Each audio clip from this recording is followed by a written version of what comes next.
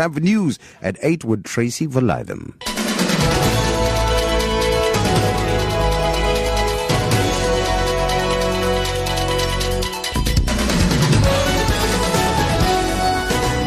Good morning. The Muslim Judicial Council will this morning hold an urgent meeting with its clergy to discuss the dangers of young people falling victim to the propaganda of the Islamic State militants.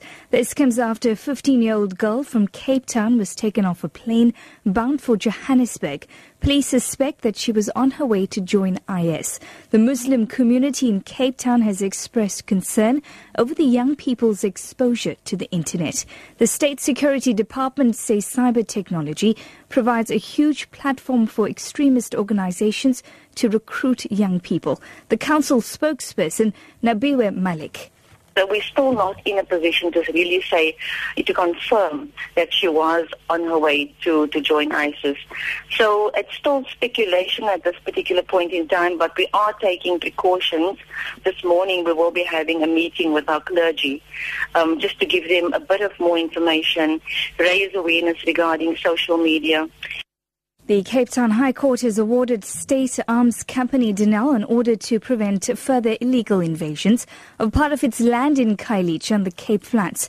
The FF led a group of people in setting up shacks on the land over the Easter long weekend. Company spokesperson Khayelitsha says law enforcement officers that have been deployed to the area have been given permission to prevent any further invasions, while the company seeks an urgent order for the eviction of the illegal land invaders. Last night we got awarded an order to prevent further invasions on the ground. So no one is going to be allowed to actually go in and continue with the invasion of that land.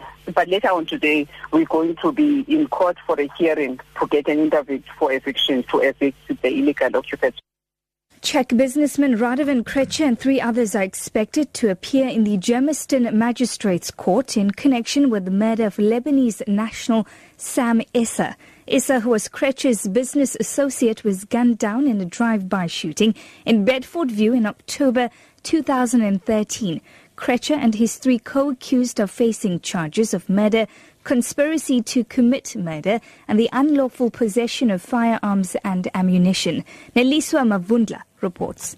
The police say they have evidence that Sam Issa was killed with an AK-47, which implicates Krejcir and his co-accused Khanyisa Mafunda, Simpiwe Memela and Siboniso Mia. They say they've been able to forensically confirm that indeed it is the firearm that was used. But there's still a lot of work that needs to be done to tie the other people that are involved in the killing who met and conspired to kill Issa. The police say they have also arrested a number of individuals for conspiracy to the murders of Colonel Nkosana Khayelitsha and Paul O'Sullivan.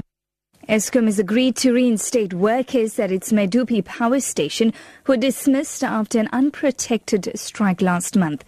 The strike was the latest in a series of industrial disputes which have set construction of the power stations back for years. Eskom spokesperson Khulu Phasiwe says the contractors and labour unions have agreed that those who were dismissed will report for work today.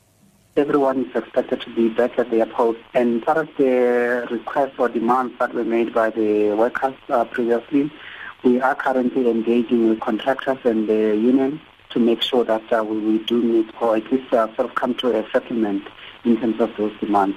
The authorities in Taiwan have imposed water rationing to help deal with the island's worst drought in a decade. The water supply has been suspended for 2 days a week in the northern cities of Taiwan, affecting 1 million households and businesses. The BBC's Cindy Su reports. Rain that has fallen in Taiwan from last autumn to now is the lowest in 67 years. That has caused water levels at many of Taiwan's reservoirs to drop to 50% or less of their capacity. This water crisis is a wake-up call for Taiwan, which has long taken the precious resource for granted. The island's pipes are also decades old, leading to hundreds of millions of tons of water leaked each year. The island's current and previous government administrations and the state-owned water company are criticized for not doing enough to deal with this problem earlier. Your top story at 8. The Muslim Judicial Council will this morning hold an urgent meeting with its clergy to discuss the dangers of young people falling victim to the propaganda of the Islamic State militants. For Lotus FM News, I'm Tracy Valaydham. I'll be back with more news at 9.